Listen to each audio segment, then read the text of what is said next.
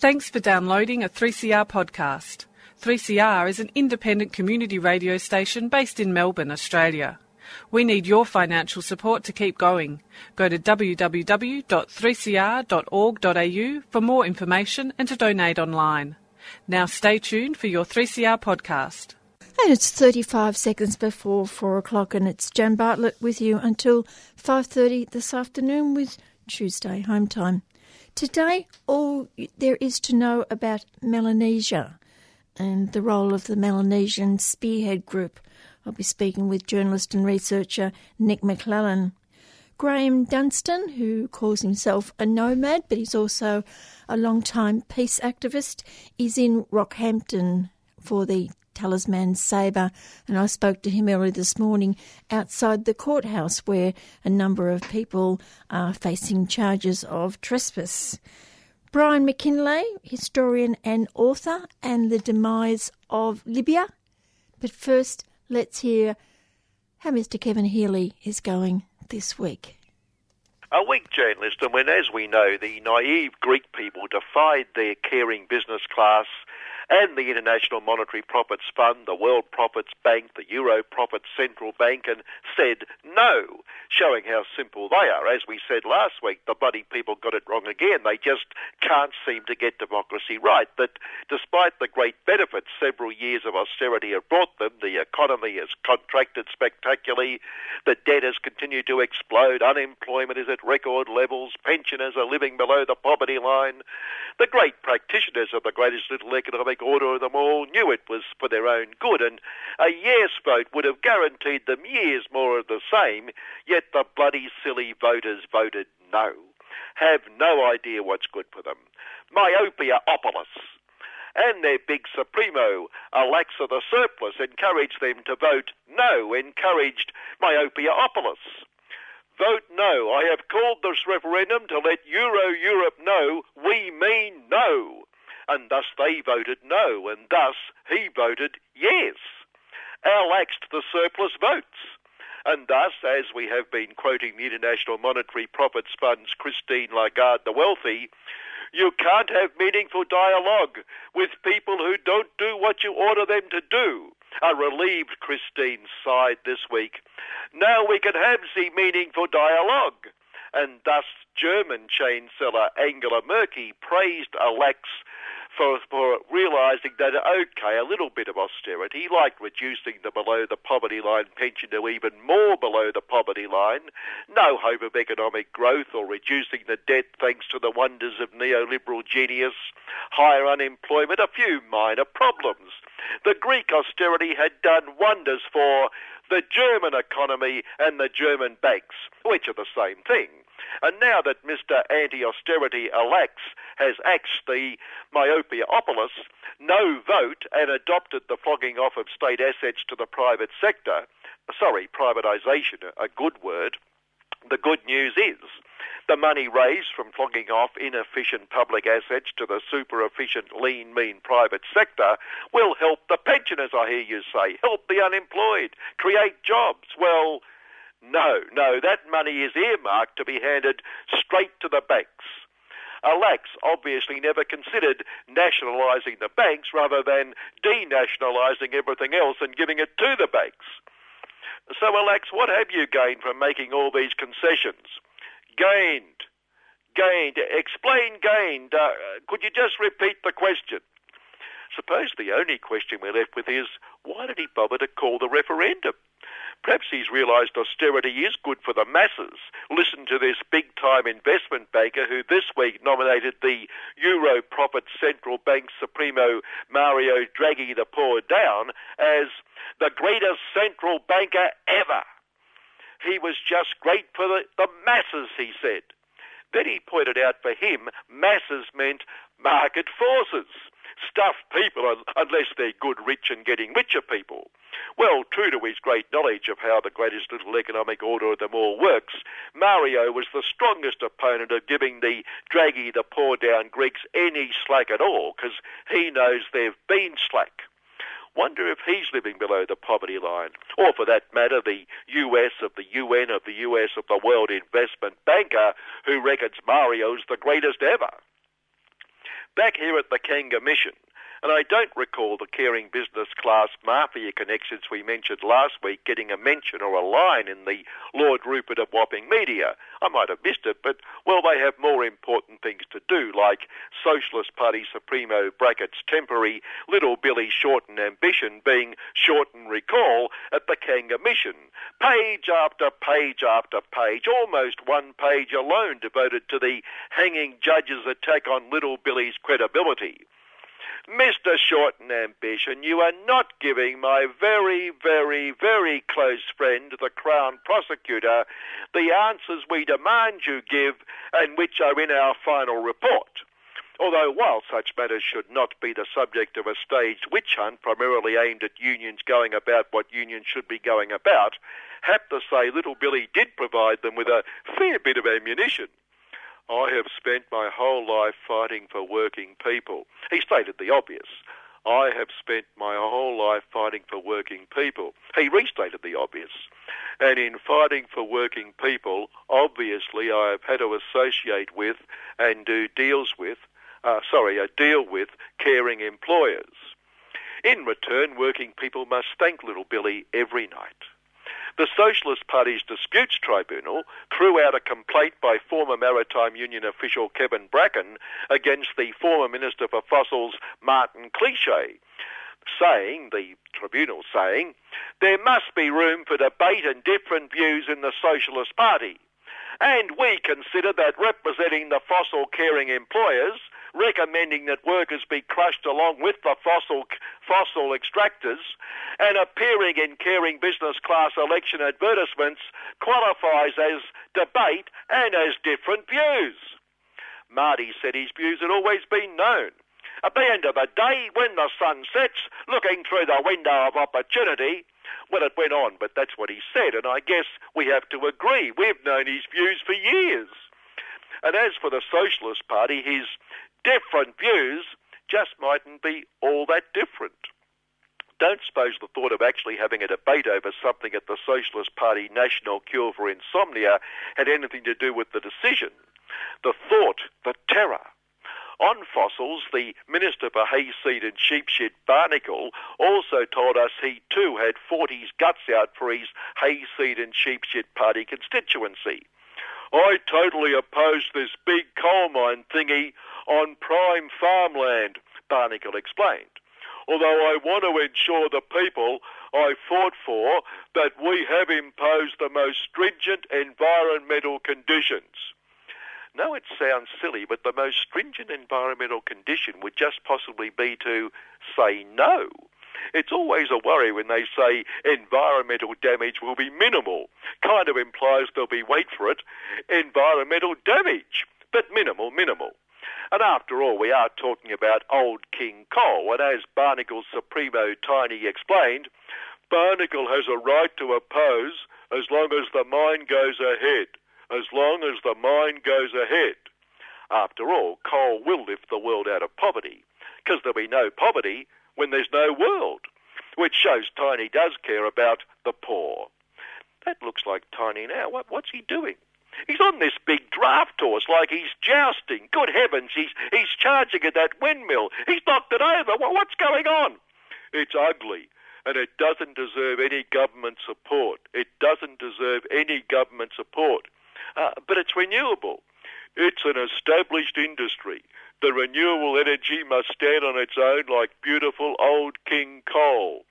Yes, why do you support coal? For goodness sake, look at our government, the coalition government. The socialists and the long-haired greenies won't let us destroy the fossil-destroying renewable investment lot, so we have to ensure it invests where it can do good for the world's poor. Like burying your fossil head in the sand. Burying your fossil head in the sand. We have so much beautiful, lifting the world out of poverty coal in true blue Aussie, we have declared it is obviously renewable energy. Obviously renewable energy. The socialists and the long-haired greenies are preventing the world's poor being lifted out of poverty. Sorry, I've got to move on. There's all those windmills, all those ugly, ugly windmills. Come on, Pancho, Sancho, whatever your name is, hand me my lance. And so Tiny and his lackey Sancho hunt the windmills right off to do their bit for the environment. Finally, readers of the Lord Rupert of Wapping Sin would know that today the biggest story in the whole world is that a football coach fell off his bike in track. And I thought, what a delightful way to acknowledge former state big supremo, speaking of privatisations, Jeff Foot-in-Mouth, who also fell off his bike at the weekend but did no damage when he hit his head, which is understandable because what more damage could he do? But what a fine example of solidarity by James Hird of drugs, supplements. But of course, Jeff was displaying remorse, clearly showing by example what he had done to the state when he was big supremo. And to his credit, he has since worked at addressing all that depression he created. One of those great ironies. Right up there with my favourite, the former Melbourne Council naming the Harold Holt Memorial Swimming Pool. After the past 2 days, if the Greek people could afford a bike, we can be sure they'd head straight for the border. But thanks to the great practitioners, they can't. Good afternoon. And good afternoon to Mr. Kevin Healy in fine form today. And I'm sure he'll be in fine form tomorrow at 9 o'clock for City Limits. This is the move. This is a movement of miraculous activist activity. Imagine this activist activity. The 5th annual Melbourne Anarchist Book Fair will bring together an exciting range of independent booksellers, zinesters and activist groups. The book fair showcases more than 40 stalls and a program of workshops. Come along to celebrate books, pamphlets and zines, including radical fiction, the anarchist classics and cutting-edge radical writers from around the world. It's a great opportunity to be introduced to new ideas, to challenge your thinking and to network with like-minded folks. It's free and we also provide free childcare. It's all happening at the Abbotsford Convent on Saturday, August 8th from 10 a.m. till 6 p.m. and with an after-party in a squatted space late into the night. Find out more at www.amelbournebookfair.org or find us on Facebook. The Melbourne Anarchist Book Fair, because another world is possible. The Anarchist Book Fair is a 3CR supporter.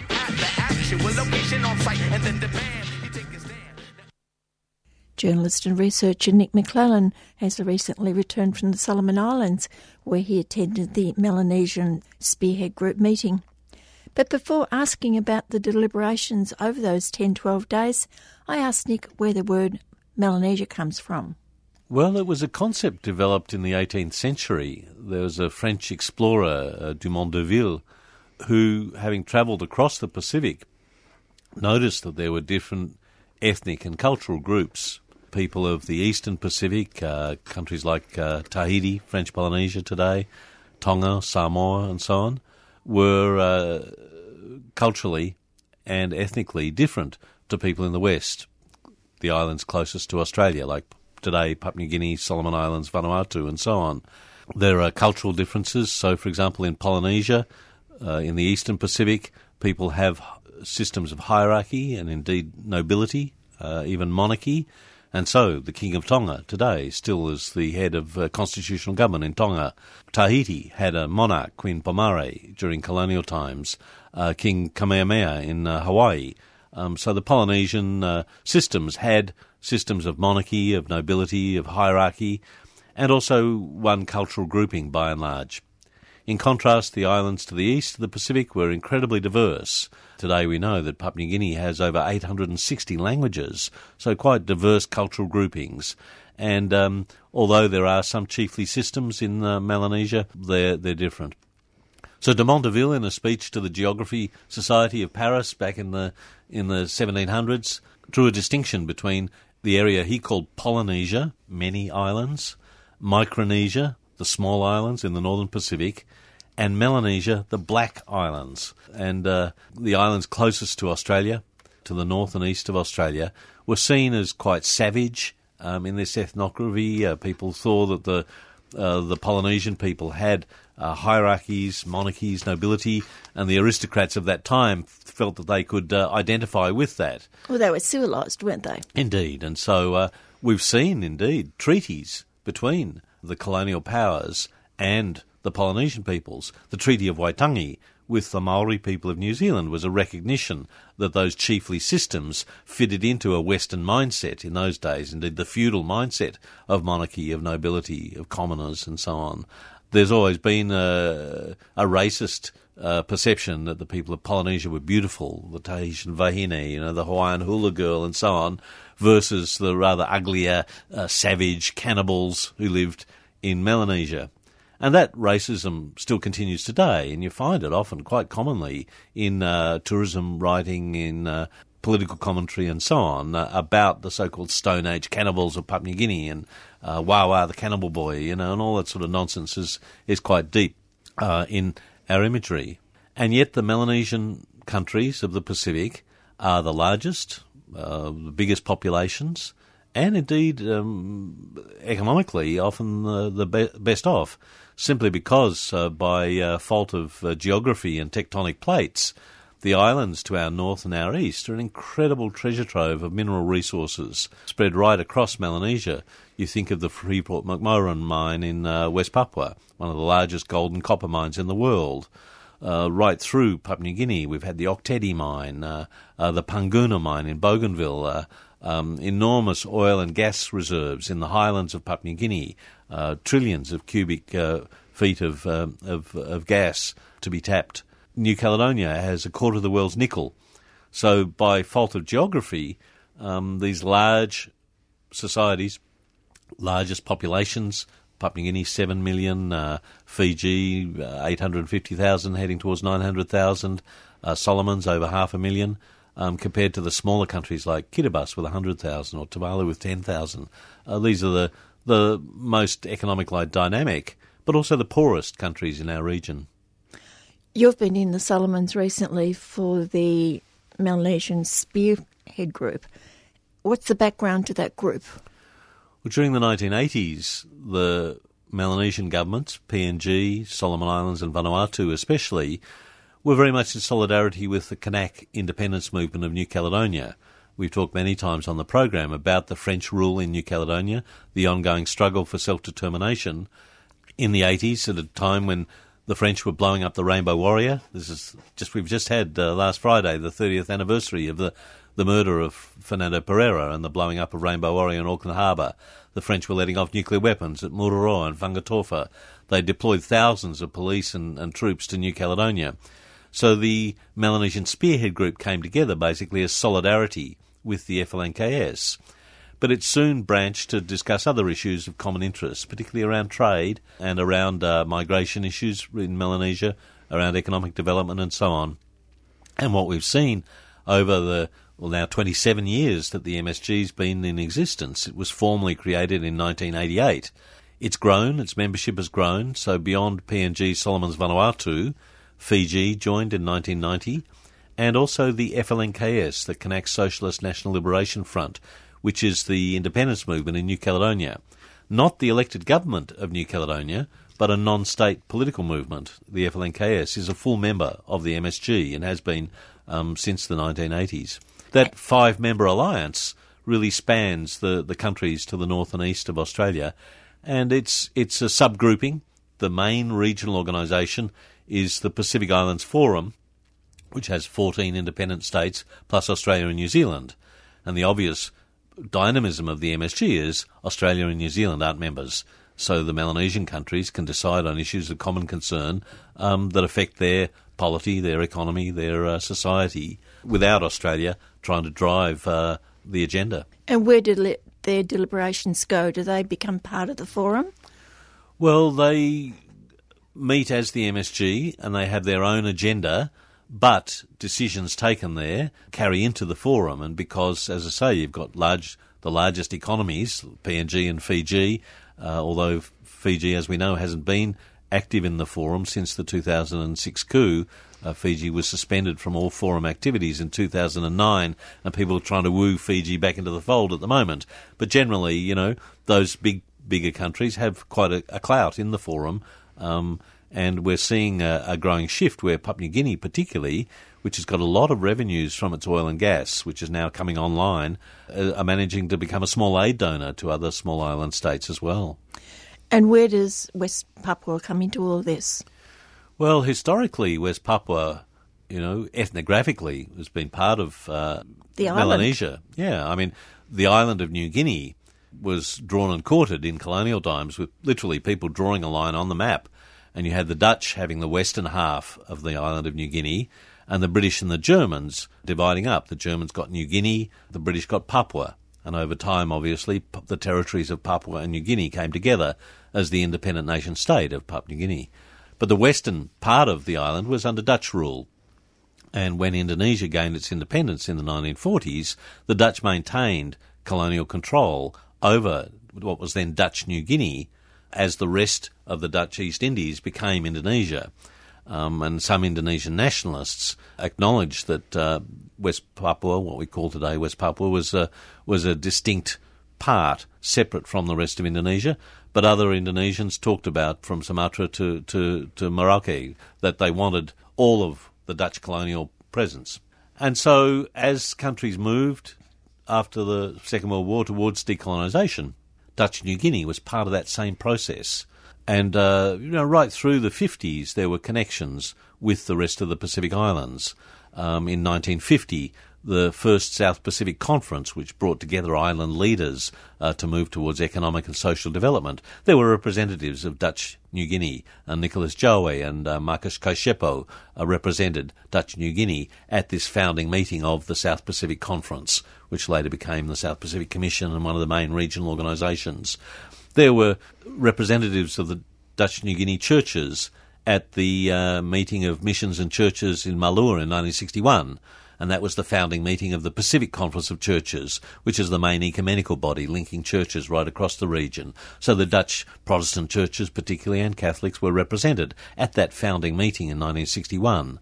There were West Papuan students studying medicine at the Fiji School of Medicine. When I lived in Fiji in the late 90s, there were still a couple of old blokes there who'd studied in the 60s and then had stayed there when Indonesia took over.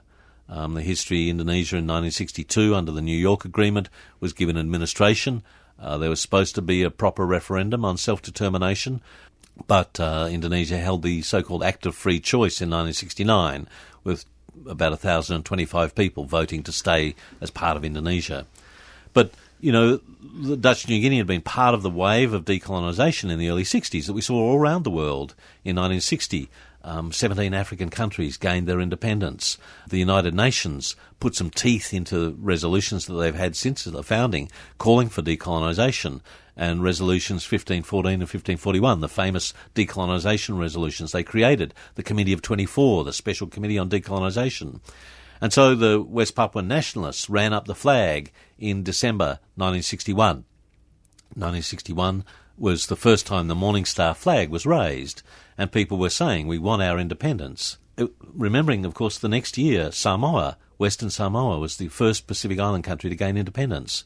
So Dutch New Guinea was part of this push for decolonisation in the early 60s that spanned right across the Pacific Islands region. The Americans saw it coming. In 1959, they gave Hawaii statehood. Hawaii had been part of the US Navy's administration, and the Americans gave statehood to Hawaii, recognising this wave of decolonisation coming right across the Pacific. So that's why people in West Papua, the Melanesian population, say that culturally, ethnically, we're linked to the rest of Melanesia by ethnographic and cultural practices. Politically, we're part of that move towards decolonisation that began in the 60s and continues to this very day. But that was broken. And Indonesia's annexation, the Act of Free Choice, the massive militarisation that we saw, the Suharto regime in 1965 that took over, the military regime that took over in Indonesia, killing between 500,000 and 1 million people as they took over. Horrific human rights violations at that time. The first foreign investment deal that the Suharto New Order regime signed was with Freeport McMoran for the mine in West Papua. And it's been a source of revenue for the military ever since. Timber, minerals, marble, a whole range of things. The Indonesian military has, had enormous sway over policy over West Papua. There's been moves towards autonomy under some governments. In 2003, the Indonesian government created a special autonomy law as a way of staving off the demand for self-determination for independence from the indigenous population. But there's been bipartisan or multi-party commitment to holding on to West Papua. The Indonesian military have their interests there, but successive governments have promoted transmigration, indeed migration, of people from other populous areas, Java, Sumatra, Flores, other places. Gradually, the indigenous Melanesian population of West Papua, which is now divided into two provinces, Papua and West Papua, have come under Indonesian influence and indeed are becoming a minority in their own land. And how has the Melanesian Spearhead Group addressed this issue of West Papua over the years? Well, for a long time they didn't want to talk about it. Papua New Guinea is one of the leading forces within the MSG and within the Pacific Islands Forum, has really blackballed discussion on this for a long time.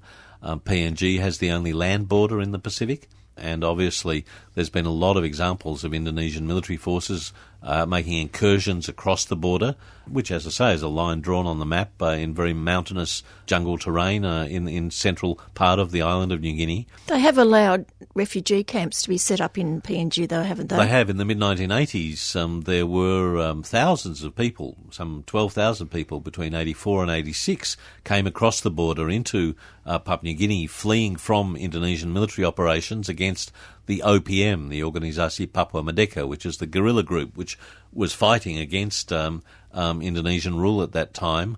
Thousands of people were put into unofficial camps, and then PNG created a camp at East Awan in Western Province, a Yawara camp, which is still there today. It still has a couple of thousand people there who can't go back for political or social reasons.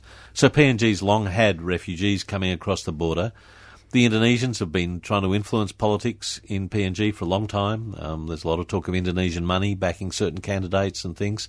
And there's growing business interests, particularly from politicians in the Western Province, in the West Sepik, which are the two major provinces bordering West Papua. There's a lot of interest into transport and other communications businesses, agricultural businesses on both sides of the border and so on. So we're seeing common interests across the border from people. And Indonesia has promoted that. One of Indonesia's tactics has been to promote so-called development all along the border, particularly with transmigrants back in the 60s and 70s and with ongoing migration, so that there's almost like a buffer zone along the border, and that people from Java, from Sumatra, from other parts of Indonesia will be living along the border and provide a buffer that might stop any sort of Melanesian interests across the border. Well, what pressure has there been from within West Papua for the group to actually do something about this and accept It's been them? happening for a long time, and there were exiles going back to the 1960s, famously Willie Zonganau and Clemens Ranaweri. In 1969, two young men tried to carry a petition from West Papuans to the United Nations saying we don't want to be part of Indonesia under this so-called Act of Free Choice. They called it the Act of No Choice. So going right back to the 60s, there was opposition to Indonesian rule. Once Clemens and Willie got across the border into what was then Australian territory, Papua New Guinea, they were arrested by ASIO and detained on Manus. So the petition never got to New York. Manus, detention in Manus, ring a bell? Yeah, there's a long history of this that Papuans and West Papuans know about that many Australians forget. That resistance continued. The OPM, as I say, is a guerrilla force, but also church leaders, intellectuals, students. There were moments where the West Papua nationalist movement had significant breakthroughs. In the aftermath of the collapse of the Suharto regime in 1998, the Asian economic crisis crashed the New Order regime, and the fall of Suharto led to massive changes in Timor with independence in 1999, the vote then, and then full independence in 2002. There was a period known as the Papuan Spring in 2000, where a major congress brought together nationalist forces, including the old OPM guerrillas and a newer generation of students, intellectuals, church leaders, women, and so on. They elected the Papua Presidium, and they reached out to the Pacific. In 2000, I was in Tarawa at the Pacific Islands Forum when 4 West Papuans were part of the Nauru delegation. And for the first time ever, the Pacific Islands Forum discussed the issue. Australia and PNG had long blockaded any discussion within the forum, and that blockade continues today, with Australia very reluctant to talk about this issue of self-determination in West Papua, but it made a breakthrough then. But the Indonesian military cracked down at the time. Tay Selaway, the leader of the Papua Presidium, was murdered by Indonesian soldiers in 2001, strangled to death. There was a massive crackdown on West Papuan nationalists. More people fled into exile, and so on. And that moment, the so-called Papua Spring, was crushed by the Indonesian military, who had a lot to lose, even under the reformist government of Abdul Rahman Wahid in Indonesia. Megawati Sukarno Putri, Indonesian nationalist who believes that West Papua is part of Indonesia and always will be, led to crackdown during the mid-2000s. But the West Papuans have never given up. People living in exile, campaigners like the late John Otto Andawame, Rex Rumikek and others have been lobbying for many years. And they had a breakthrough finally in 2013. The last Melanesian Spearhead Group Summit was hosted by New Caledonia's FLNKS, the independence movement. And for a long time the FLNKS has been in solidarity with the West Papuan nationalist movement. They're similar political movements struggling for self-determination. And so there was a natural empathy there. And against the concerns of Papua New Guinea and Fiji. Why Fiji? I'll explain that in a sec. The FLNKS invited the West Papuans to come as a delegation to the summit, the MSG summit, in 2013 in Noumea. And they were given equal status in the plenary. They spoke. So you had Indonesia with its nameplate in front of it and the West Papua National Coalition for Liberation. The West Papua Coalition put forward a membership bid, and that was deferred in 2013. Mission of foreign ministers went off to Jakarta to discuss it, because both PNG and Fiji have said that they recognise Indonesian sovereignty over the western half of the island of New Guinea. The Indonesians regard it as the provinces of Papua and West Papua, and PNG, like Australia, has long said we recognise Indonesian sovereignty, and that's the mantra that they use. Fiji, too, in recent years has built links with Indonesia, particularly because of its global strategic interests. One of the things we've seen since 2009 is that Fiji has broadened its relationship with rapidly industrialising Asian countries. Korea, China, Taiwan and Indonesia. Fiji, under the Bainimarama regime, was building stronger links with the emerging Asian nations. And so Fiji, for example, joined the non-aligned movement in 2011. In 2013, Fiji was made chair of the G77 plus China. That's the bloc of developing countries. There's actually 132 of them. There used to be 72 when it was founded. Now it's, two-thirds of the UN General Assembly is a member of the G77. And Fiji, for the first time ever, was made chair. First time a Pacific Island country ever was made chair. So Fiji has that global strategic interest. And Indonesia, as we know, was one of the founders of the non-aligned movement, a major player in the G77. So good relations between Fiji and Indonesia are part of the picture. And so in 2011, when Fiji hosted the MSG summit, Indonesia was given observer status, and Indonesia's been pushing for greater involvement because they see that links with PNG, business links particularly, and these strategic political links with Fiji give them an opening into the Pacific in competition with China, in competition with other economic interests from Asia. And now West Papua, or the United Liberation Movement of West Papua, has that same observer status that Indonesia got 2 years ago. Yeah. What happened in Solomons was fascinating. The decision in 2014 by the MSG leaders was that the West Papua movement was disunited. Fractures had to come together in one united body. And it's true, there are different political tendencies within the West Papuan movement. It's a complex national movement, and not surprisingly, there are political differences, different histories, different traditions. The Federal Republic of West Papua is one grouping, the West Papua National Coalition another, the West Papua Parliament, including KNPP, which has got a lot of student support and young people involved, a whole range of different groups. And they took up the challenge that came from the MSG leaders at their special meeting in 2014, which knocked back their membership application, and they said, go away and get united. So they did. It's a bit hard to get united when you're under military occupation, though, isn't And it? indeed, and that's one of the amazing features of this. That this is a very strong nationalist movement, and in spite of diverse political opinion about the best way forward, how do we do this, and so on, people did come together, recognising that this was an important opening. So in December 2014, a meeting was held in Vanuatu, a country that's long supported West Papuan nationalist movement, under the auspices of the churches, but with the support of the Vanuatu government, and a United National Liberation Front was created, called the United Liberation Movement of West Papua. And the United Liberation Movement included an executive board of 5 members, which includes people in exile, long-time campaigners like Rex Rumikek, who's been traipsing the Pacific corridors for 40 years, campaigning, but also people, Benny Wenda, who's a notable leader based in London at the moment, living in exile, Octo Mote, a former journalism professor who's based in Washington, as well as people living in exile in the Pacific. Those exiled leaders, though, have very strong links with the movements within the country. Indeed, they were elected by a meeting of people within the country, and at the meeting in Solomons, there was a large delegation of leaders who came from inside West Papua and Papua to participate. Edison Moromi, who's the Prime Minister, so-called, of the Federal Republic of West Papua, one of the major nationalist groups, came. I interviewed a number of the customary leaders who came, members of what's called the Papua Dewan Adat, which is the Council of Chiefs, essentially. These are customary landowners who have status as customary leaders and have come together because of the loss of land. It's a central issue for all Melanesian people. Their cultural, economic, social, spiritual ties to the land is under challenge as Indonesian migrants come in for these massive development projects.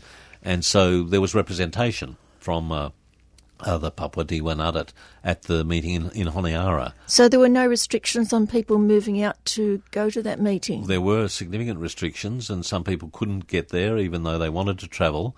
There was also repression by the Indonesian military as people protested when the United Liberation Movement in February this year submitted their bid for full membership. Having been told, go away and get united. Well, they did, and they came back with another application, which was lodged in February, and the ULM mobilised people in West Papua to show support. So there was a series of rallies around the country, in the capital Jayapura, but also in other places, up in Wamena in the highlands and other parts, put down. And so in the month leading up to the ULM, nearly 500 people were arrested by the Indonesian police and military for protesting in support or rallying in support of this bid for membership of the MSG. The politics were pretty clear, though, in the lead up to the Solomons. There are divisions within the MSG about how to deal with this question. The PNG and Fiji governments both said clearly before the meeting that they didn't support full membership. Vanuatu, historically, and the FLNKS have supported membership, and the Solomon Islands, the 5th member of the MSG, sort of wavered between the great and powerful members, PNG, Fiji, of the group, and the others. It was fascinating seeing the fact that the other element in the room is, of course, public opinion across Melanesia. And there's a growing awareness of what's happening in West Papua. When I lived in Fiji, nearly 20 years ago, there were people campaigning around West Papua, but it just didn't have the public awareness and knowledge that it does today. I was in Fiji before I travelled to the Solomon Islands, and all the NGOs have West Papuan flags hanging off their building. The Women's Crisis Centre, the main feminist organisation, had a huge banner in solidarity with West Papuan women in the lead up to this, critical of their own government, which is close to Indonesia. In PNG, in February this year, Prime Minister O'Neill gave a major speech suggesting that PNG had to shift position because of public opinion, the growing awareness. And part of that's the Facebook generation. You now have citizen journalists in West Papua sending out pictures of Indonesian human rights atrocities, Indonesian violations of human rights law. And that sort of information is percolating through Melanesia. It's been a fundamental shift. And we saw that in the Solomon Islands. The days before the summit, some 800 to 1,000 people marched through the streets of Honiara with church leaders, women's leaders, many Solomon Islanders waving Morning Star flags and calling for action by their leaders. And Solomon Islands Prime Minister, Manasa Sogavare, acknowledged that pressure. acknowledge that. There was a church vigil every night at St Barnabas Church in my hotel where I was staying in Honiara. They had a sign of solidarity at the front desk. The hotel staff put up a Morning Star flag. You know, there was a lot of public opinion. And even Fiji and PNG, who continue to support Indonesian sovereignty, recognise the strength of that growing opinion across Melanesia. And there's still a lot of solidarity in Australia, but it doesn't quite have the grip on policy that it does in Melanesia. And that's because Australia famously backs Indonesia's policy on this. You know, in 2013, Bob Carr, the then Labor Foreign Minister, went to Senate estimates and said anyone who supports self-determination for West Papua is giving false hope to the people of West Papua. You know, West Papua will never have the right to determine its own political future. 3 weeks later, the MSG in 2013 recognised the right to self-determination. Now, there are very close business ties between PNG and Indonesia, close and growing. There's a common interest in building infrastructure. And what we saw at the MSG summit in Solomon Islands was many of the policies about trade, about infrastructure, about transport that the MSG has been adopting reflect this growing integration with the emerging Asian economies. So PNG agreed that they would fund a major study on developing an MSG regional airline and shipping service. And there are Indonesian business interests who want to promote shipping and transport connections from Indonesia into the Pacific, particularly PNG, Solomons, Fiji, the biggest economies. And so you're seeing a confluence of interest between business interests on both sides of the border, and PNG is really driving that. Business interests in PNG are driving that connection. And but it's not involving Australian capital. You know, PNG now has its oil and gas revenues, and so they have some resources to invest in these sorts of things. So this debate about human rights, about sovereignty, about self-determination, about economic integration is happening in a very detailed and complex way in the MSG, and it's not happening in the forum because Australia blocks the discussion. The forum hasn't had West Papua on the agenda since 2006. And Australia doesn't want the discussion to happen because of our ties with Jakarta. You've been listening to journalist and researcher Nick McClellan speaking about Melanesia and the Melanesian Spearhead Group summit meeting in the Solomon Islands a couple of weeks ago. We'll be hearing more from Nick next week, more about the deliberations of the summit, but also the possibility of a Melanesian free trade agreement. Who might be the winners of that and who might be the losers? You're listening to Melbourne's community radio station 3CR, where the time is 4:40. It is a death cult. Nothing but a death cult. Islamist death cult. The Islamist death cult. Have a look at Islam in Australia. Death cult. All these mosques being built. This all is the halal a funds. death cult. To use this all term the money is to they dignify make. a death cult. These are the two enemies we're fighting. The communist left and Islam. Because the two are hand in hand. You mean Abbott and Reclaim Australia's anti-Muslim racism go hand in hand? Yeah, and do you know that Reclaim Australia and the United Patriots Front are organising an anti-Muslim rally on Saturday the 18th of July at Parliament House, Melbourne? That's why the Campaign Against Racism and Fascism is organising a counter-rally. We're meeting at Parliament House at 10 o'clock, so we can get there first, take the steps first, and show them that their anti-Muslim hate speech is not welcome in Melbourne or anywhere around Australia. Not now, not ever. If you want updates on the campaign, text subscribe to 0422 726 843 to join the updates list. The Campaign Against Racism and Fascism is a 3CR supporter. Early this morning, I rang veteran peace activist and nomad Graham Dunstan, who was standing in the sun outside their court building in Rockhampton, Queensland. Why? He was there with many others supporting Christian peace activists facing court for entry into the out-of-bounds area where exercises of Talisman Sabre are taking place. While waiting for the decision outside the court, I asked Graham what has been happening in Rockhampton over the past week to protest against Talisman Sabre. How can I say? Making peace visible in a time of perpetual war. So we've not only been organising direct actions against militarism, like invasions of the military exercise area, we've organised vigils, parades, concerts, and the screening of David Bradbury's latest movie, War on Trial, which documents the trial, the Ploughshare trial of 2013 here in Rockhampton. How many activists do you believe are in Rockhampton, Graham? I would say we would number about 20, maybe 25. That would be pushing it. We very rarely assemble as one group because people have been arriving and then doing their particular action and going off again, you know. There were 15 peace pilgrims, for example. And what's a peace pilgrim? These are people who trespass intentionally in the military exercise, the Shoalwater military exercise, as an expression of their faith and as a spiritual journey. So they go in small teams, early hours of the morning, get past the police, get into the zone, treat it as a spiritual walk, a wilderness walk, and then it leads to encounter with the military, arrest, and then the court trial, the court. So right now I'm outside the Rockhampton Magistrate Court, and with banner array and flags. It looks splendid in the morning sun here. And into the court are 3 Quaker grannies who yesterday were arrested for blockading a gate, but they blockaded it dressed in Quaker bonnets from the 19th century and with a picnic table set out with lamingtons and scones and tea to offer the military and start parley for peace.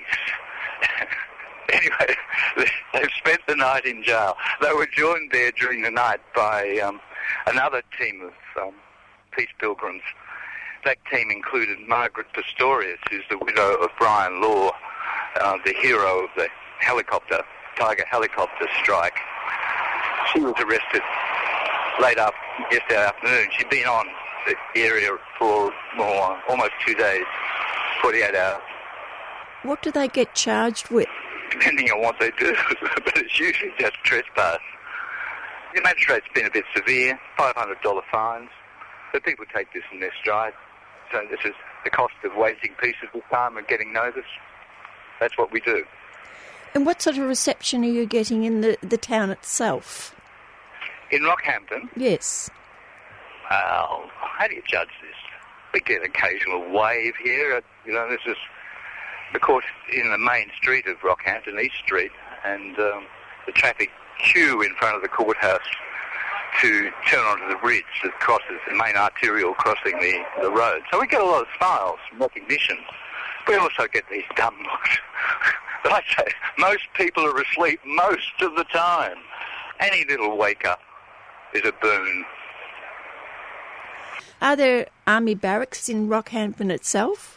Yes, they are, but they're kind of occasional barracks. They're called Wester Street Barracks, and they adjoin the airport in Rockhampton.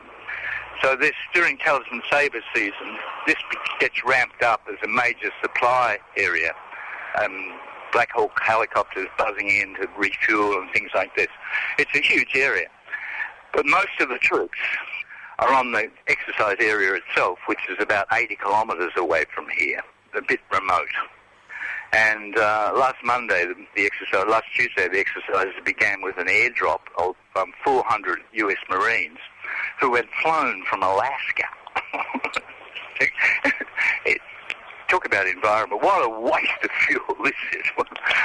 And most of the exercise, the Talisman Sabre exercise, is conducted off-seas and coordinated with other, like, for example, the amphibious landing happened in Darwin as part of this exercise. And there are various things, if you follow on the web, they're doing small things all around. So we estimate there are about 5,000 troops, and maybe that's an exaggeration, because for all the build-up of this Western Street Barracks, there isn't a lot of business happening there. It's not as if they're supplying thousands and thousands of people from that barracks. So that's what's happening. They promise economic recovery, military spending will be a boon to the district, but this is another military lie. It's not going to happen. It's unlikely that there'll be any soldiers going on leave into Rockhampton while peace processes are about. They're a bit concerned about their PR, that we might use that opportunity to draw attention to the US alliance. And, the sexual violence that hosting US bases brings. Tell us about the Japanese peace activist who's come from Okinawa. What has she been talking about? Well, first of all, great honour. She's the international president of the Women's International League for Peace and Freedom, and it's centenary year. She came to Australia, only, talk about time poor. She was rushing out. She came to Rockhampton for just one day, last Saturday, and flew out to Okinawa on Sunday to get back at her desk on Monday to be teaching again. She is an extraordinary woman, had been part of a delegation of women, an international delegation of women that had intruded into the demilitarized zone in Korea only, 6 weeks ago, to make the point that they want peace, they want the countries unified. So she's brave, outspoken, a wonderful scholar, and the news is, of course, that the Okinawans don't want the bases, neither do the Japanese government. Okinawans don't see themselves as Japanese, but the Japanese don't want the bases on Japanese mainland, right? So that they've got all these bases, and the stats are, I can't recall them now, horrendous. The amount of land that the US military has occupied, and these negotiations have been going on for some time to get the Marines out of there, and all the time they are deceived. They get news that a base is going to be closed. There are something like 6 or 8 different bases. They get news that a base is being closed down, only to learn that it's just going to be, another one's going to be rebuilt to replace it. It goes on and on. But the big campaign that she ran, and the one that went international, was about sexual violence. A very successful campaign. It took off on the mainland as well and went international. And this was the story, because, it's a shame for the women to be assaulted, sexually assaulted.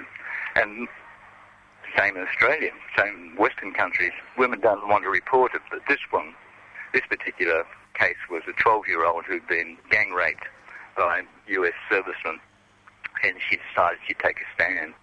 And with that support, a major campaign was run.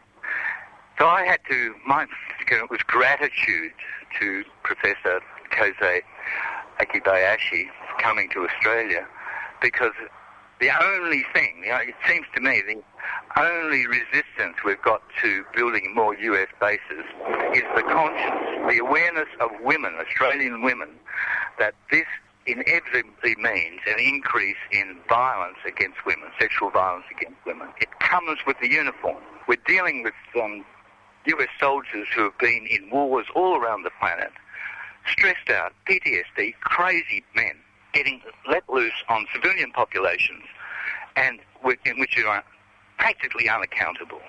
For example, it's called the Status of Forces Agreement. It's the laws which US soldiers sign up to obey while they're in a foreign country. Well, we have a Status of Forces Agreement that was reviewed in 2000, when the Marines first arrived. Was that 2011? I think so. It was modified and kept secret.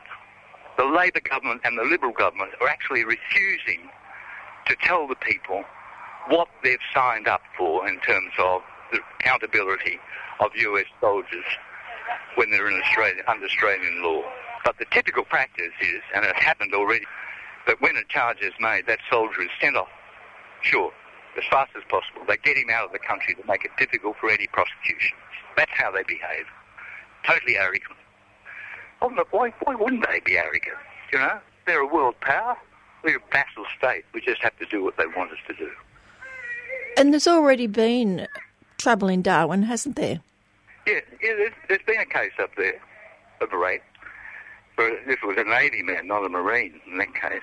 And there'll be more, because it's just the way it is. US bases, that's what they spell. Not only do they, threaten our national security, they also bring violence to the civilian population. Tell me what you've been doing to the poor bulls in Rockhampton. That was an initiative of Robin Torbenfeld, the crew that came up from Friends of the Earth in Brisbane. There's a standing joke about Rockhampton. Beef capital of Australia, they say, what's between the hind legs of a bull? Or bulls? What is between the hind legs of bulls?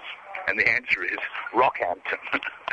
Because they have statues at the entrance to the city at both ends of the Bruce Highway, north and south, when you come into Rockhampton. But there's just the beginning of the iconic bull statues that are all around the city, you know, erected on awnings, things like this. So this crew, they went around and they decorated the bulls, and aiming to make a peaceable Rockhampton, put medallions, C&D, peace symbol medallions around their necks and things like that. How long did they last there? They're still there. Still there? Yes. Kiddo. There's not as if there's a crew of people keeping the Bulls party in Rockhampton. This city is broke. Like most provincial cities in Australia, it's stretched for funds. Just for a few minutes, Graham, can you talk a bit about David Bradbury's film? You just mentioned it earlier. Well, what can I say about it? It's about me. It's about my role in the trial, the Ploughshare trial. So it's, for me, very confronting because, you know, to give the background, Brian Law undertook this Ploughshare action, Telephone 2011, where he entered the Western Barracks, the airport airstrip, on his tricycle, wearing his Bobcatter hat and a suit, and pedalled across the tarmac, carrying a garden mattock in the tray of the tricycle. Got to a Tiger attack helicopter. The initial intention was to see if he could hit a US helicopter, and there was one standing by, but this one turned out to be closer, and the best target. It was brand new. It had just been flown up from where it's just being assembled under license in Brisbane, $45 million worth, and he hit it with one blow and caused $160,000 worth of damage. Anyway, I was the guy that helped him get there. I was the accomplice. I opened the gate for him, as I said. You know, before he came to trial, Brian died, so I was left to carry the court case that Brian had been eager to do. I wasn't too eager about getting up, and court business is not mine, so it fell on my shoulders. So David Bradbury came up for the trial and documented lots of interviews with me and other people associated with the trial. The most common response that came back to me from people who'd shared this packed house at the Rockhampton Library was that it was powerful. It was a powerfully moving, emotionally moving movie. I guess this is because of the rawness of the emotions. Like, you know, all the tensions are there, documented over the 3 days. You know, the troubles, the tensions, the sorrows, and this dialogue with my daughter who'd come up to support me, bringing her daughter. So I had my daughter and granddaughter with me on the trial. And she confronts me with the question, when you do these things, do you think you have a family? You know, when you take on the possibility of being in jail for 10 years, do you think this, you understand that this means that the grandchildren, your grandchildren, won't have a grandfather? I'm so, the response to this question, I am so defensive because the truth is I'd never given this a thought. I'd never thought of the consequences for my family with this action. But in the end, it's the family, it's grandchildren you do these kind of things for. You know, we don't, we've got to take responsibility in this generation, this time, to stop wars which will engulf our grandchildren. Anyway, all that dialogue's there. If you want an emotionally moving experience and to understand the depth of feeling behind these actions, let me recommend David Bradbury's movie. It's really well made, beautifully cut, deeply moving. That's all I can say. And as you said earlier, Brian's widow, Margaret, is carrying on the good fight. She's in court this morning. Yes. She's been 48 hours there, Talisman Sabre, leading a peace pilgrimage. How do you believe the atmosphere compares to previous years, Graham? You've been going there for a little while now. I noticed that we are fewer but more fervent. This peace pilgrimage project has taken off. I mean, in last Talisman Sabre, 2013, there were only 2 of us who went on as peace pilgrims. This year, 15. And this parallels what's happening with the refugee issue, Love Finds a Way project, where Christian leaders, that we're talking about ministers and pastors, entering the offices of politicians, local politicians, and refusing to move and getting themselves arrested to make their point. In one sense, there doesn't seem to be a lull of action on refugee issues. There's no big movement, and yet there's this very strong movement happening within the churches. The moral leadership of our community is taking action and becoming visible. So this is a sign of the future. So this is what I would say is also happening with Talisman Sabre. The first crew to go on, crew of Peace Pilgrims, were the Reverend Simon Mole from the Grace Tree Baptist Church in Coburg, Simon Rees, who's a pastor in a church, Uniting Church in Geelong, and Quaker Greg Rolls has been the coordinator of this. And they are being visible as, as Christians in this, standing up, reflecting back to the people their Christian faith, which is the significance of this court case happening this morning and the media interest in it. It sure gets noticed. Have the 3 men also been to court? Yeah, $500 fines, yeah. It's all good. They're on their way home now, the 2 Simons. But the other thing to say is that, there was a much bigger local movement, defence of Shoalwater Bay, back in 2005 and 2007 that seems to have evaporated, when I came back to see if we can get the Yeppoon Peace Parade and concert, which happened last Sunday, get that organised. I found that my friends, the local people, said, "Oh, welcome back, Graham. Good to see you again. What are you doing for Talisman Sabre?" I said, "What are you doing?" "Oh, actually, I'm going to be away." Like none of the local people had planned anything in anticipation of the Talisman Sabre returning to Rockhampton. So it fell to us outsiders to get it moving again. And we had a good parade, but it could have been much bigger if we'd had more local preparation. How much longer will you be staying there? Well, at least until the Talisman Sabre war rehearsals finish, which is on the 18th. And then I'll, hang around a few days, wind up the business, go and see friends I won't be seeing for another couple of years, head off north, follow the sun. I think Atlas and Table. This nomad is drawn north. How's the bus going? Good question. I've been having trouble with the starter motor, and here I'm parked in the main street of Rockhampton, and it's not starting again. I've had auto elects on this. I've been towed by the RACQ. It just has a mind of its own. This, but I'll sort it out today. But that's part of being a nomad. Maintenance, keeping the mechanics turning. And what keeps you going? What keeps me turning? Well, what's your maintenance? What's my maintenance? Well, one of the joys of Rockhampton is the Fitzroy River in the morning. Rockhampton's a river port, much like Lismore, I suppose.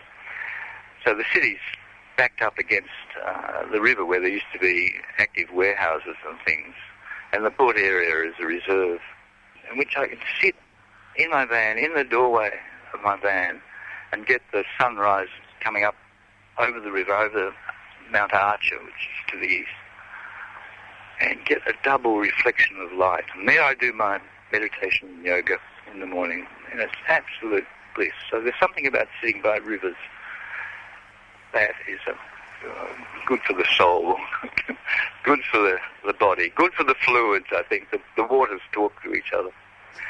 And to the boon of having an easterly aspect and sun coming up over water. Lots of bird life. It's a remarkable river. Lots of fish.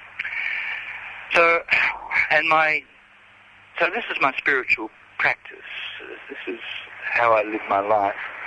And my peace activism is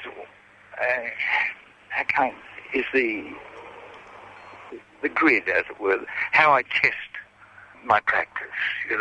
I could go off and be a monk sitting on a mountaintop, maybe, but I think it's much more challenging to be in the middle of social movement and calm, detached, helpful, humble.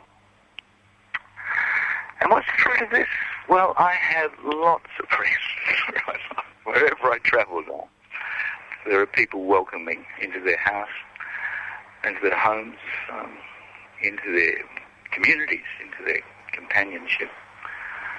And I think this is the way peace grows.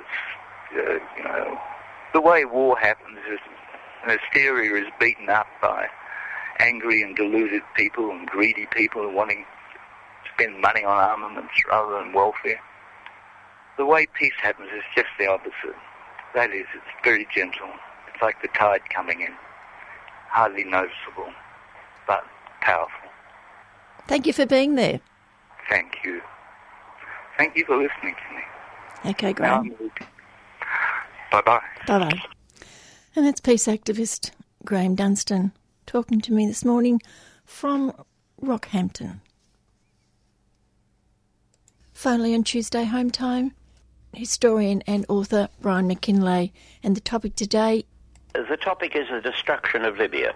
Jan, in recent years, and in fact this year especially, we've been seeing on the television and the radio, to some degree, hearing it, of this extraordinary flow of refugees from various parts of I'll use that word, Black Africa, Sub-Saharan Africa, into southern Europe, mostly into Italy and mostly to Sicily, from what I'd now call the failed state of Libya. It's an extraordinary event, and I don't think it's had as much publicity in Australia as it deserves. This year alone, it's estimated, with half the year gone, that about 180,000 people have crossed. We don't know how many have died, but 180,000 people have lived and crossed the narrow straits between Libya and Italy, Sicily, Malta, and made their way into those places from places as far away as the Sudan or Eritrea or Somalia, all of them ruined states, and used Libya as a conduit to escape into Europe in an array of flimsy craft. And one must say that the Italian government has shown a good deal of compassion, more than you'd get from some of our politicians here, and has basically coped with this flood of people, provided clothing, medical supplies, food, because many of them are destitute in every sense of the word. We know from what you see on the television. If you watch Al Jazeera or the BBC late at night, as I do, you'll see these wretched people being rescued, sometimes literally from the water. Children, particularly little ones. The other night we saw a program in which about 50,000 people were shown to have been now living in camps set up by the Italian government around Rome alone.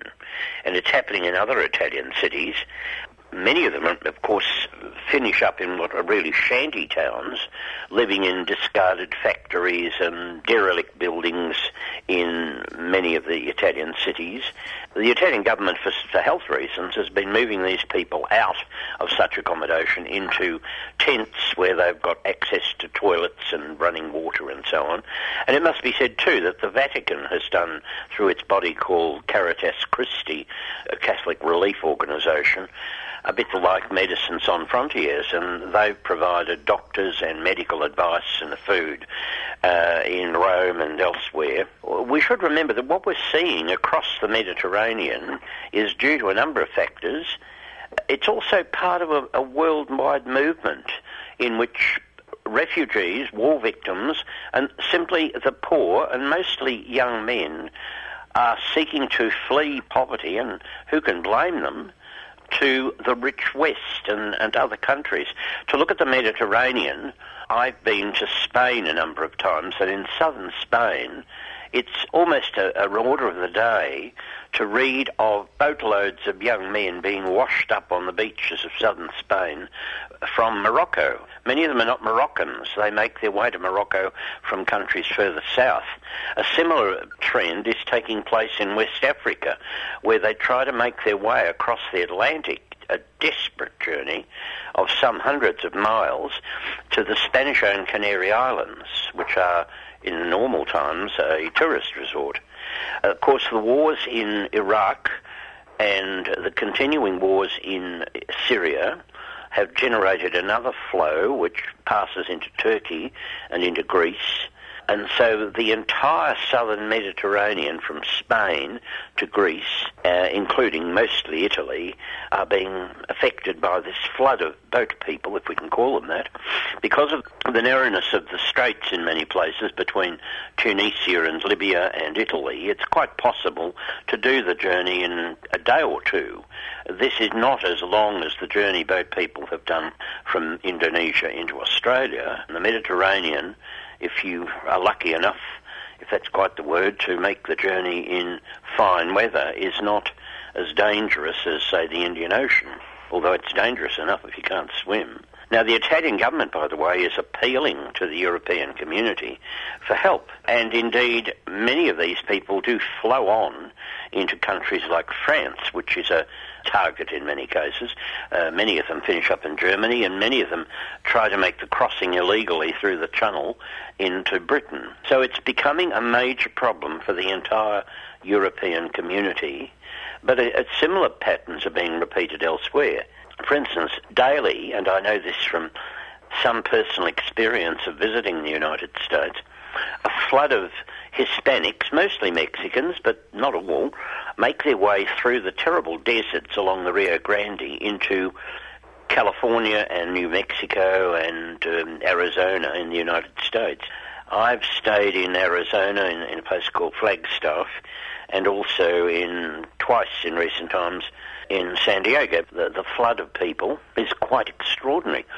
Young men, strong young men, I think, would have to be the ones, actually tried to swim from the Mexican border around out to sea and then get carried back onto some Californian beach.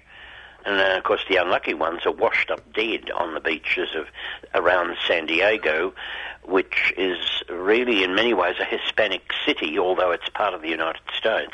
San Diego is right on the Mexican border.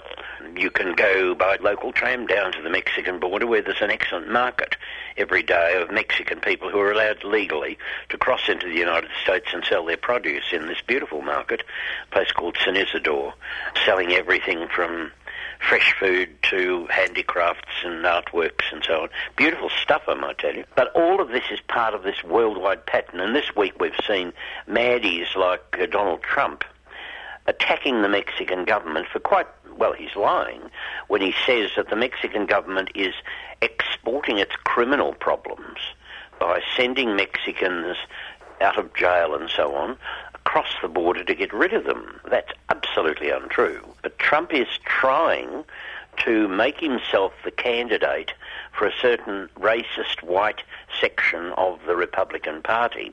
And oddly enough, he and his friends have some basis not for saying their things about the Mexican government, but their anxieties have some basis, because a recent census in the United States showed that if you look at children under 5, almost half of the children born in the last 5 years in the United States are Hispanic.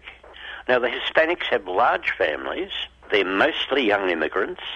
And if they can, they come across, obviously, as couples and families. Los Angeles, for instance, has an Hispanic mayor who came from behind to beat candidates from the two major parties. If you look at the United States now, you find that Hispanics number those who are in a way entitled to vote, and that's what counts in the end, 25 million, roughly the population of Scandinavia. This enormous block of people is growing daily in the United States, and for the first time we are likely to see, well, in the lifetime of people living now, my children, we're likely to see a time in the United States population a majority of people are either Hispanic, Asian and black, who make up about 12 or 13%. So you have well over 30% of Americans at this moment who are not what you'd call the old European white stock. And this will have real demographic changes. Whole towns in California now have a Hispanic majority, and you're getting local politicians elected. And the Hispanics come from a country riddled by right-wing politics and a pretty well-organised radical left in Mexico. And most of these people are poor and attracted to that. They are pretty well versed in politics. In some institutions in the United States, they've virtually flooded into them and taken them over. In the southwestern states and California, the Hispanics have taken over trade unions and oddly enough, large sections of the Catholic Church, which I must say has a pretty good record of helping them. And so all these institutions are being Hispanicised, if I can use the word. Now, what we're seeing in the Mediterranean, and I've wandered a bit from the topic, is really part of this worldwide pattern. And so in this country, when people go on about the boat people, it's as if it was a problem in isolation, where in fact, if it's a problem at all, it's a very minor one. Before I go on to look at what I've called the destruction of Libya, I'll give a very brief historical rundown of what Libya is and was. Libya is a very ancient society. It's mentioned in the New Testament. It goes back to Roman and beyond that. The population mix of Libya was and is made up of three groups. The original Berbers, who are a more dark-skinned people and with very tight, I'd use the word crinkly, sort of curly hair, as distinct from the Arab inhabitants who came in the 8th and 9th century, part of a wave of Arab conquest in North Africa, intermixed with blacks from sub-Saharan Africa, who were often brought to Libya just as slaves and finished up as slaves in Roman households. Now, in many cases, the blacks intermarried, or indeed, if they didn't intermarry, black women slaves were very likely impregnated by their white masters. When I say white, I mean Roman or Greek or Ottoman Turks. So you produce kids who were naturally of a different colour to their parents. So in Libya you see a lot of people who are quite negroid, if I can use that word, in their physical appearances. I've been to Libya a number of times, and I remember my surprise on meeting at a function on my first visit there in 78, a prominent, very senior man from the Libyan Foreign Ministry, and he was quite black. But it's quite common to see husband and wives, children in Libya, who are all of mixed race. So that thing about Libya is quite interesting. But the immigrants flowing into Libya are coming not from Libya, but from other parts of Africa. Libya is a country with a very narrow coastal shelf of cultivated land around Tripoli and a larger area near Benghazi. And just north of Benghazi, there's a very rugged area of mountains called the Green Mountains, a bit like the Blue Mountains, if I could, Australian comparison. Rugged, much of it uninhabited, and oddly enough, in the winter, the Green Mountains, if it's a very cold winter in Europe, they'll even get snow, which you don't associate with North Africa. And it's close to the big city of Benghazi.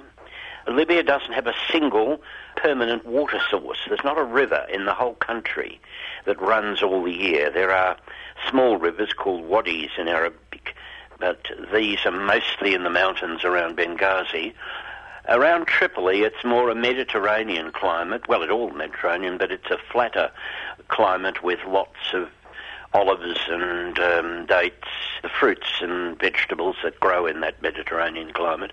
But the coastal shelf is quite small, perhaps no more than 15 or 20 miles wide, and when you get in a bit further, you suddenly come into what's the beginning of the Sahara Desert, which takes up more than 90%. Two things that changed Libya in modern times was the finding of great deposits of oil in the sub-Saharan African area, and so isolated towns have become very major oil-producing cities, and the oil is carried by pipeline to the coast. The other thing was one of Gaddafi's great triumphs, the building of what was called the Great Water Scheme, the finding of artesian water, a bit like Australia really, in the deserts, which was more valuable than oil, amazingly, and this was piped in a great scheme that carried water to Benghazi and Tripoli and other smaller towns. This ended a permanent Libyan problem of a shortage of water. In its whole history, going back to the Romans, Libya's population and its growth was limited by the shortage. Rainfall only falls along the coast in the winter. You get 7 or 8 months of very hot, searingly hot summers, and people would try and find underground water and would have basins under their houses in which whatever rain fell was stored. But Gaddafi ended this with abundance of good water from the interior. I had the idea that that pipeline hadn't been completed before he was murdered. Oh no, it was running. Some sections of it were destroyed, have had to be rebuilt if they've been rebuilt. But no, the water has been running for some years. What I think you may be thinking of, Jan, his other great scheme was to build a modern railway linking Tunisia and Egypt along the Libyan coast. Libya has no railways. And that scheme, on which billions had been spent and was very close to operation, and allowing a railway then from Cairo all the way to Casablanca in Morocco, that has been completely destroyed in the sense that nothing has been done for 3 or 4 years. They'd actually got some of the first railway coaches and diesels from Italy. So that marvellous scheme is probably never going to be seen. And like so much of Libya, the ruins of other great projects going back to the Romans are there. Libya has some marvellous Roman ruins, by the way. Quite near Tripoli, there are several Roman cities which, because of the climate, have been wonderfully preserved, and several of them would compare with anything in Europe. The modern history of Libya begins with tragedy too. In 1912, Italy, along with other countries, several other countries, went to war with the old Turkish Empire, and Libya seized some islands, some Greek islands that Turkey owned, and also Libya from the Turks. And then from 1912 onwards, it was an Italian colony. It has a distinction in history shared with no other country, that the Italian army at the time had a few aeroplanes, and they sent them to Libya. They captured Tripoli to begin with and used a bit of flat land to land these old-fashioned biplanes. These were sent to Libya, and some enterprising Italian general had the idea of having a second person in the plane and drop bombs by hand on the Turks. And so Libya can claim the dubious distinction of being the country where air warfare was invented. That was no great help to the Libyan people, who now endured Italian colonialism. And in the 1920s, when fascism came to Italy and Mussolini took over for 20 years, Libya became a fascist colony. There was an uprising led by a teacher, actually, a man called Omar Mukhtar, in the 1920s in the mountains around Benghazi, which spread across the country and very nearly defeated the Italians. It was a remarkably courageous effort by the Libyans, but in the end they were suppressed brutally by Mussolini. Omar Mukhtar was captured and hanged in Benghazi publicly, and the population was forced to watch. He is one of the great heroes, and the next disaster to befall Libya was World War II, and Australians know it through the names of those battlefields where many Australians died in the battle against the Italian fascists and the Germans, the Nazis.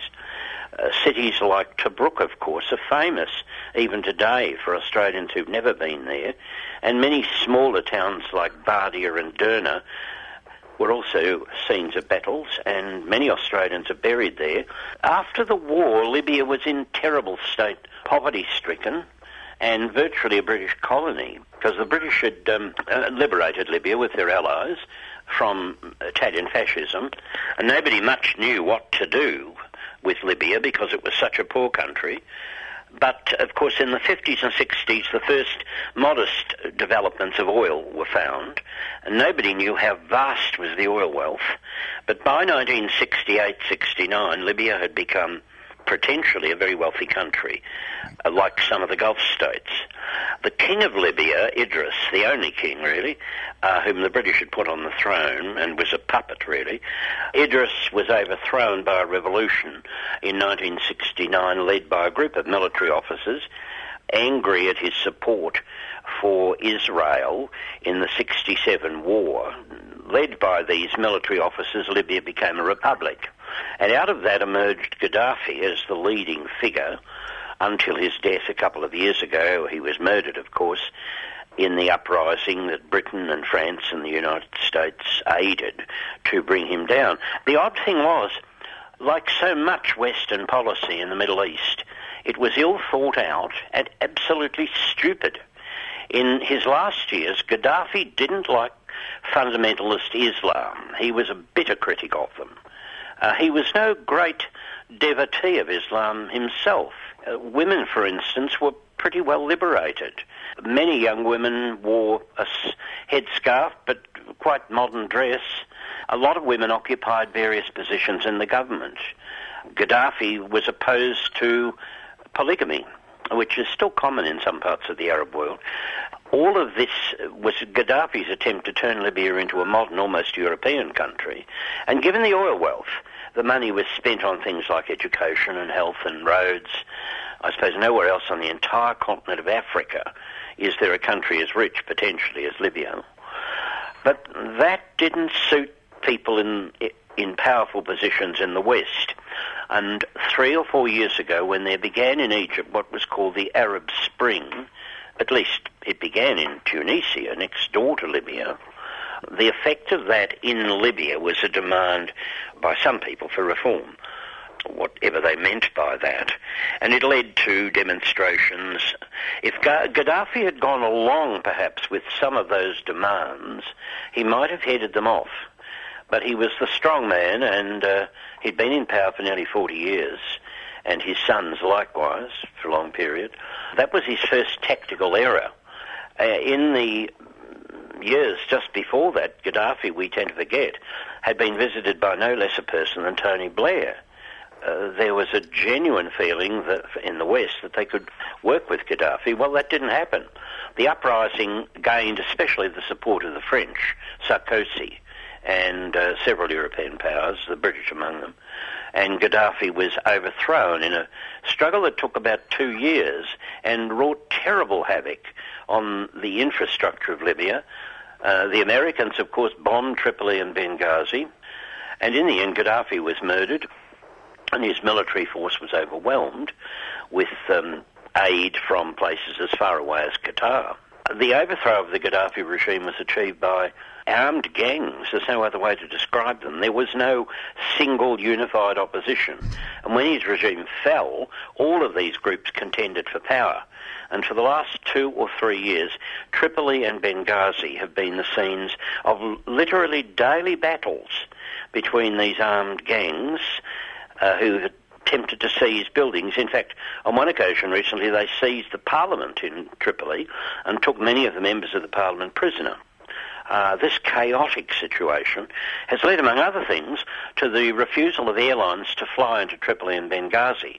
And I was shocked at a piece on the BBC recently which showed that the splendid airport built 20 years ago and modernised in Tripoli is in ruins. You couldn't run an air service. The only way into Libya is to cross by road from Egypt or Tunisia to the big cities of Benghazi on the eastern side or Tripoli on the western side. They're quite a long way apart, I think about 1,200 kilometres apart. And that it would be a very hazardous operation because you would never know what the towns along your route, what gang was in control of the towns, and you might be held captive or killed or whatever. The whole situation in Libya is now so chaotic that even the oil industry has begun to collapse. Worse still, fundamentalist Islamic groups from ISIS, coming from Syria and Iraq, have set up camp in Libya, and a few months ago beheaded 12 Libyan Christians, a small Christian population in Libya. This sort of atrocity has become common. Libya has ceased to exist. What remains of the Libyan government, if you can call it that, has fled to Tobruk and operate on a daily basis in one of the smaller cities. Benghazi and Tripoli have been the scene of almost daily battles. There has been recently in Morocco a conference of several of these contending groups, but of course it's almost impossible to do anything with them. They all have demands, they've all got armed men in, you may have seen them on the news, little converted trucks with a gun on the back, an anti-aircraft gun in most cases, and half a dozen men in the truck with modern weapons, Gaddafi had lots of modern weapons for his army, and they roamed the streets, engaging in fighting, seizing buildings, generally bringing the country to ruin. That's why I've called this program The Destruction of Libya. Now, out of this has come this flood of people from Black Africa, because if you've got the money, and if you're a young man and pretty desperate, and make your way across Central Africa, Sub-Saharan Africa, to the Mediterranean coast of Libya, you'll find someone there with a boat. People make that hazardous crossing, hoping, of course, that the Italian Navy, which patrols the waters, will pick them up somewhere along the way to Italy. This is an almost irresolvable problem, what to do with the chaos in Libya, and it all goes directly back to those Western nations which threw themselves on the side of the rebels at the beginning of the Arab Spring and hoped to bring down Gaddafi, for no better reason than Gaddafi had always been a thorn in the American side, and the French and the British. He put a lot of money into Sub-Saharan Africa, oil money, and set up a bloc, which they didn't like a bit. He had his enormous problems, he had faults, and committed all sorts of unpleasant acts in his country, but a great deal of money was spent on development, on health and education, and all of that has collapsed, including, I might add, an excellent university system which drew on foreign lecturers and teachers, some of which in the early period went here from Australia. Tertiary education, in fact most education, has virtually ceased. The same has happened to the hospitals. Libya had a free health scheme. Any Libyan could get access to a hospital.